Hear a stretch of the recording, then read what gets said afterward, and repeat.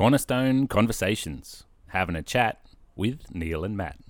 Hello everyone, Matt Kernick here, Assistant Pastor at Cornerstone, and with me as usual is Neil Wright, Senior Pastor. Hi Neil, how are you going? I'm going very well, thank you, Matthew. That's good, and welcome to another episode of Cornerstone Conversations. Yes, and just a quick question. Yes. What does Matthew mean, the name Matthew? The name Matthew, a gift of God. Wow. Or gift from God. Gift from God? Either of those, there's some varying confusion as to what it is. Because I heard on the weekend, Yes. during the sermon, that you often remind your wife that you are a gift from God. Apparently, that's what she said. So my wife, Alison, was preaching on the weekend, and sort of bring a message which was, I think it was entitled "Hospitable Hearts." Yep. Sort of following on from our series of the end of things, and sort of looking at how it is that we be active in what God's calling us to do in the time that we're waiting for Jesus' return. Yep. Really good message, I thought. Yeah, I thought so. A little bit biased on my behalf, probably. Yeah, we were hoping to get Alison in today. Well, I was, but... Yeah, well, in order for that to happen, you probably needed to invite her to come. Yeah, I know. Yeah. I was going to do it last minute, but, you know. Yeah. Not to be. Maybe Anyway. next time. Yeah, next time. Maybe next she can time. just do the next one. Next one. Yeah, that'd be good. And when you preach, you can talk about you. Okay. Yeah. All right. We'll tee that up at some point. So I look forward to that one. But anyway, so we're gonna just talk about what Alison spoke to us about on Sunday, and just share some more thoughts, and just go through some of the readings and stuff like that. And she started with this challenge that comes out of Romans 10 in verses 13 and 14. It says, "For everyone who calls on the name of the Lord will be saved." So there's that, there is that invitation there that we all can call on the name of the Lord and we will be saved. But then there's this next bit, which is the challenging bit for us who are already saved. And it says, "But how can they call on him to save them unless they believe in him? And how can they believe in him if they've never heard of him? And how can they hear about him unless someone tells them?" So there's the challenge for us, is to be the one that is telling people about the fact that they can be saved through God. Yeah. And I think that's a really good thing to think about. As Alison kept going with the message, it was really that whole loving people, loving the people in front of you, inviting them into relationship. So it's not even like, we gave it the topic ages ago. It wasn't really about hospitality necessarily, inviting people into your home, although that could be it. But having that heart that's open to people. But a lot of people will say, I preach, I don't have to use words, but at some stage, people have to understand why you have that hope, and you have to be ready to give the answer for the hope that's in you, which is obviously Jesus. Yeah. And I think that we have to always remember that it's great. So someone might look at us, know we're a Christian, but what if they never hear about, hey, you can be saved? What's the point? Yeah, no, that's right. So it's a really good challenge on the weekend, and as you've already pointed out, there's lots of different ways that you can show love to people and be there in the midst of their turmoil and stuff, and point people to God. And so really that's what the message was about, and just challenging us to effectively just to turn up in people's lives and to be present in the lives of the people that we encounter. And so Ali shared with us a couple of different passages about what Jesus did through his ministry, and just the way that he went about stuff. And the first was from Matthew 9, where Jesus calls Matthew to be his disciple. Yep. Obviously, Matthew being a tax collector wasn't liked very much by people, and just not fitting into the comfortable space perhaps that people would have expected. And so again, there is a challenge in that for us in the space of just to be out of our comfort zone. I think part of the thing is that we can as Christians, and we know our hope and our future is secured, and we can almost barricade ourselves away and just look after our own faith and our own journey. But that's not what God's calling us to do. We're called to go out into all the world and to declare the good news. And so that means looking out, being aware, being active, and looking out for those that God's putting on our heart to go to. And so that's really the two different stories that Ali shared about. As I said, the first being when he calls Matthew, the tax collector, to be his disciple.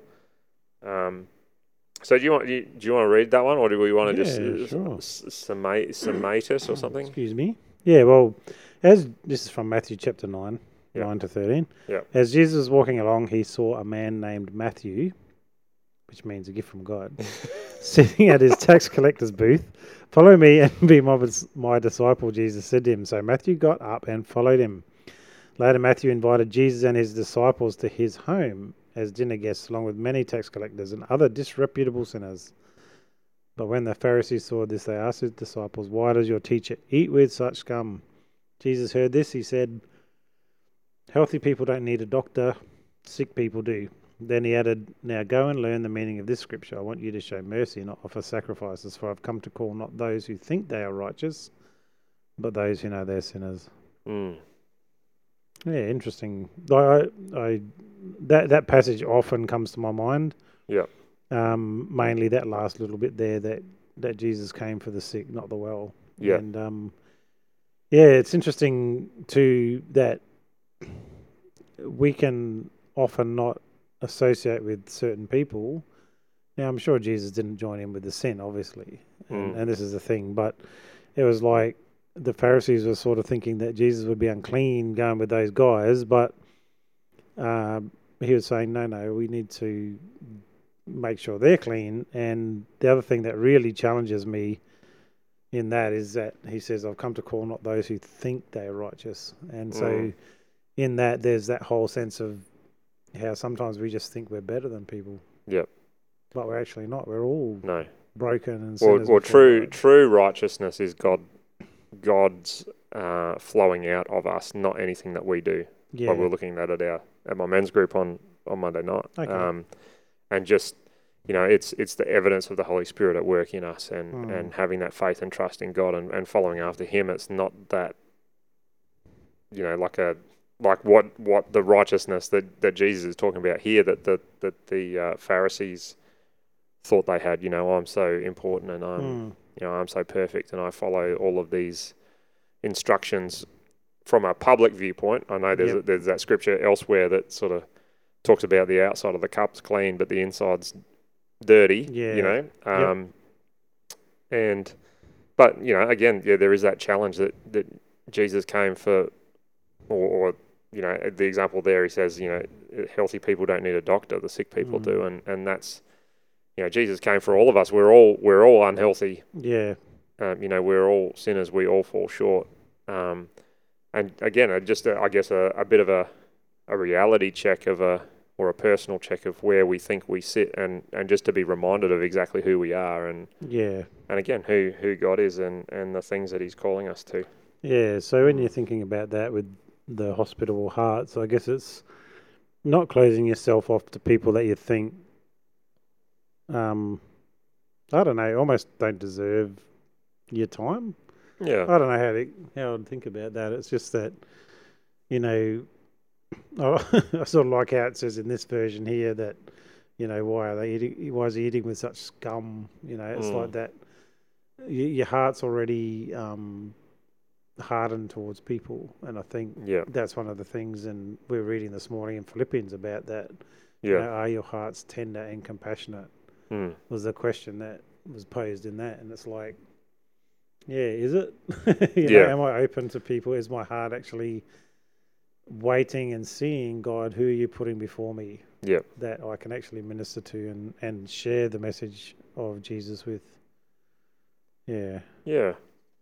It's a good challenge just to I guess exactly as you're saying, being a check for your heart to see where your attitude is and what your perspectives are and all of those sorts of things that can impact the way that you respond Yeah. to the people that God's putting in your path. You know, and the other thing that sort of comes to mind for me is you know, the fact that that Jesus didn't come to condemn the world or to judge the world, and that same thing applies to us. You know, we're not here to judge people or to condemn people. That's not our job. Yep. But rather just to go into the world to spread that good news. And so, you know, we have to have that attitude and that perspective of seeing people as God's creation and just be there. Yeah. Yeah, that's right. And I guess, like, you know, you're not going to truly invite people into that relationship if you don't love them and if your heart's not for them. And so, I mean, I guess looking at that Pharisee side of things, it would be that we can have the outward sign of hospitality, like do the motions, but without actually really caring for people. Yep. And that's also a trap. You know, we can do the right things without actually really having a heart towards people. Definitely, yeah. Yep. Cool. All right. So the other example that Alison used was from John 5, 1 to 11. So I might just quickly read through that as well. It says, afterward, Jesus returned to Jerusalem for one of the Jewish holy days, and inside the city, near the sheep gate, was the pool of Bethsaida. Bethesda. Is that right? Bethesda? Yeah. With 5 covered porches. Crowds of sick people, blind, lame, or paralyzed, lay on the porches. One of the men lying there had been sick for 38 years. And when Jesus saw him and knew he had been ill for a long time, he asked him, "Would you like to get well?" "I can't, sir," the sick man said, "for I have no one to put me into the pool when the water bubbles up. Someone else always gets there ahead of me." So Jesus told him, "Stand up, pick up your mat and walk." Instantly the man was healed, and he rolled up his sleeping mat and began walking. But this miracle happened on the Sabbath, so the Jewish leaders objected. They said to the man who was cured, "You can't walk on the Sabbath. I can't work on the Sabbath, sorry. The law doesn't allow you to carry that sleeping mat." But he replied, "The man who healed me told me, pick up your mat and walk." Bit of a challenge in that one too, isn't there? Sure is. You know, I guess the thing that jumps out at me with that is just the period of time that this guy had been sick, and that he obviously had no one to help him to get to the pool. You know, and I don't really understand how that was laid out or anything like that. But even, you know, if you need to be the first one in the pool when the water bubbles up to be healed, then surely you position yourself in a place where you can get into it. You know, like, or you know what I mean? Like he just was he in that one spot for 38 years, not moving a centimeter? You know what I mean? Like it's a long time. Isn't it? It's a long time. Yeah, and the fact that he just said he'd sort of resigned himself to the fact that he will never get healed because there's no one there to move him in. Yet he still lay there. Yeah, you know? Like it was like this, I guess, a hopelessness in his heart, and you know, Jesus must have seen that. And it's a funny question. Would you like to get well? The guy's lying next to the pool, waiting to try and get in.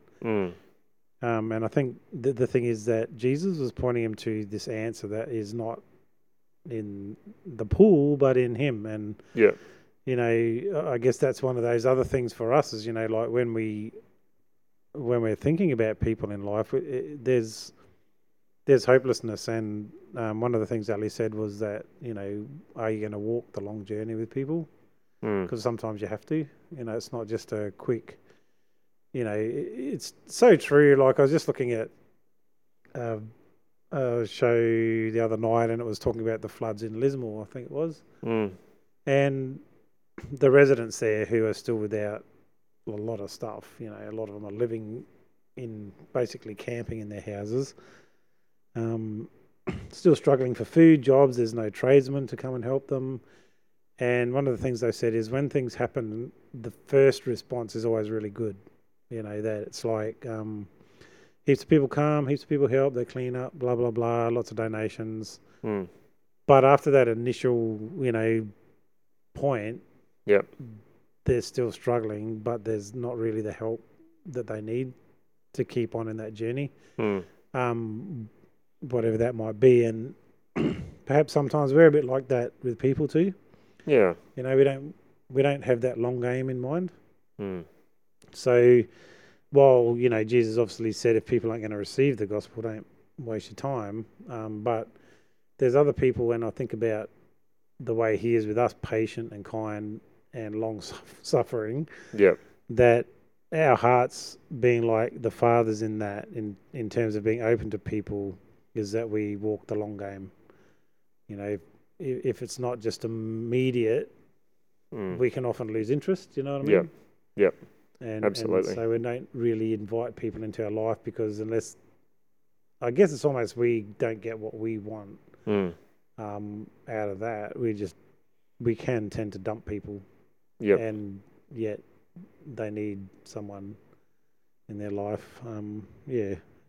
Not always obvious when we should leave or when we should stay, but yeah, it's definitely something to think about. Yeah. Yeah. Yep. What about the response from the Jewish leaders in that? Crazy, right? Yeah. Well, we think it's crazy. Yeah. Have you ever experienced anything similar to that? Like, I'm just thinking about this. So, you know, obviously the Sabbath, the law is there. Jesus heals this guy, which is just an incredible thing. But, like, have you ever seen anyone healed miraculously, but there being objection to it from anyone? I don't know. I don't think so, but there's certainly been... Or maybe not objection, but just a strange attitude. Like, I'm thinking I've seen instances of someone being healed and someone else being upset because they'd been praying and it wasn't their prayer that got answered, but it was someone else had prayed, and it's like just not fair, because they prayed and it didn't happen. Yeah. Sort of almost like a jealousy, and so therefore they couldn't get past that to actually celebrate the miracle that it was. Yeah. I think, you know, we just need to be mindful that we're not allowing that sort of thing to get in the way of God doing His work and just doing what we can. Yep. You know, and it's the same as like, I've heard stories of people who have invested years into people, and there's been no change, and then they have this one encounter with someone else, and that's what's pushed them over the edge, and to make a commitment and turn their life around and be saved by Jesus. And, you know, again, you can, you know, so we need to be celebrating in that, but rather it's like, oh, I spent all this time with that person and they, you know, never made that commitment, but now they have, and rather than rejoicing, and so rather than rejoicing, getting definitely, I have seen stuff like that. Yes. Yeah. And you're right. Like the Pharisees, they weren't worried about him working. You know, that wasn't it at all. It was they were jealous of Jesus, and it's come up in other parts of the scriptures. You know, that Jesus was pulling a crowd, Jesus was healing people. They didn't really care about that man either. That's the other thing. You know, where that's right. They didn't care. You know, and again, that's that open heart. Do you actually really care about people? Yep. You know, do you really want to see them get out of where they're at, or do you want to be the answer to people? And so our motives are always tested in that. Yep. And Jesus is so pure. He had no other motive than to get that man better. Yeah. That was it. Yeah, and to love him. Like, I think again, coming back to, you know, how do we love people? Yeah. You know, and that looks different in different circumstances. And I think Ali just went through a whole list of she did, of how do I love this person in this moment? You know, what does that look like for me? Yeah. Does it mean I have to give up my TV show? Does it mean just a whole list of things where we make a sacrifice? Yep.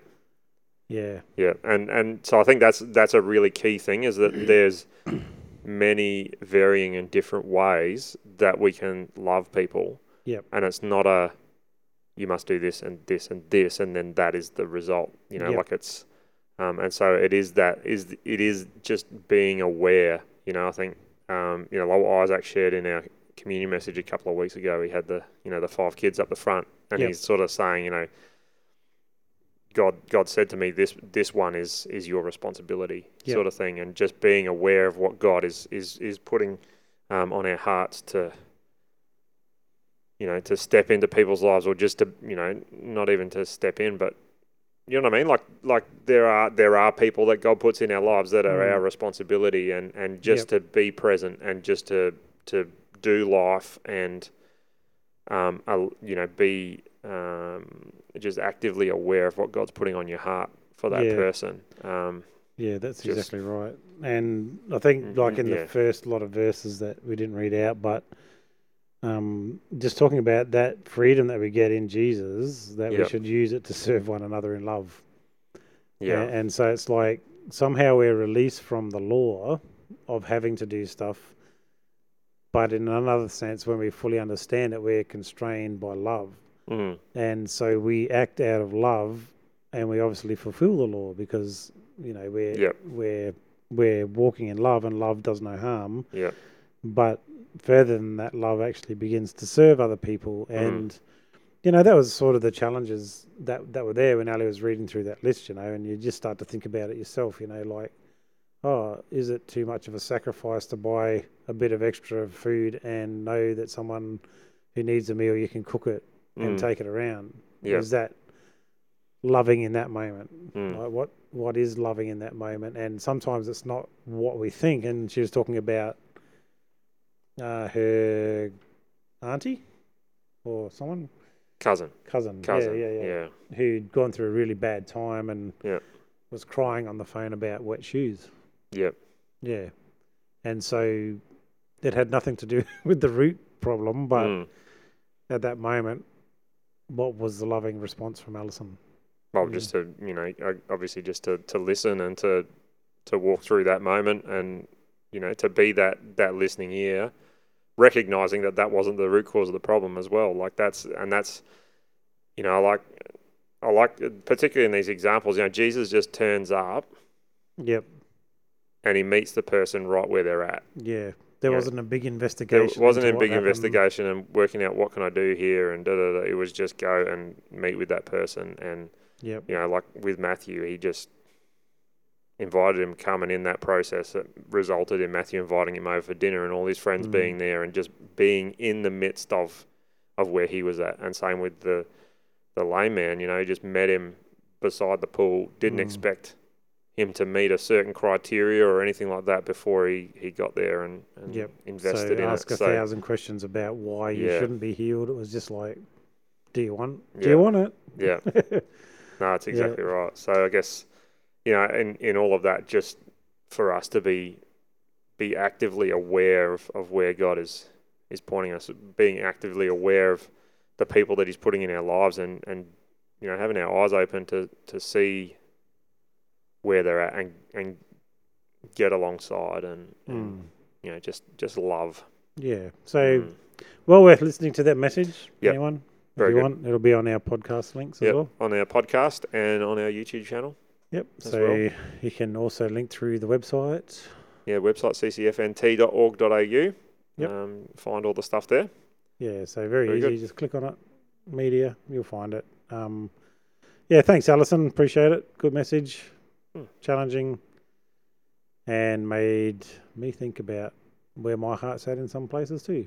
Yeah. It's good. All right. See you, mate. See ya.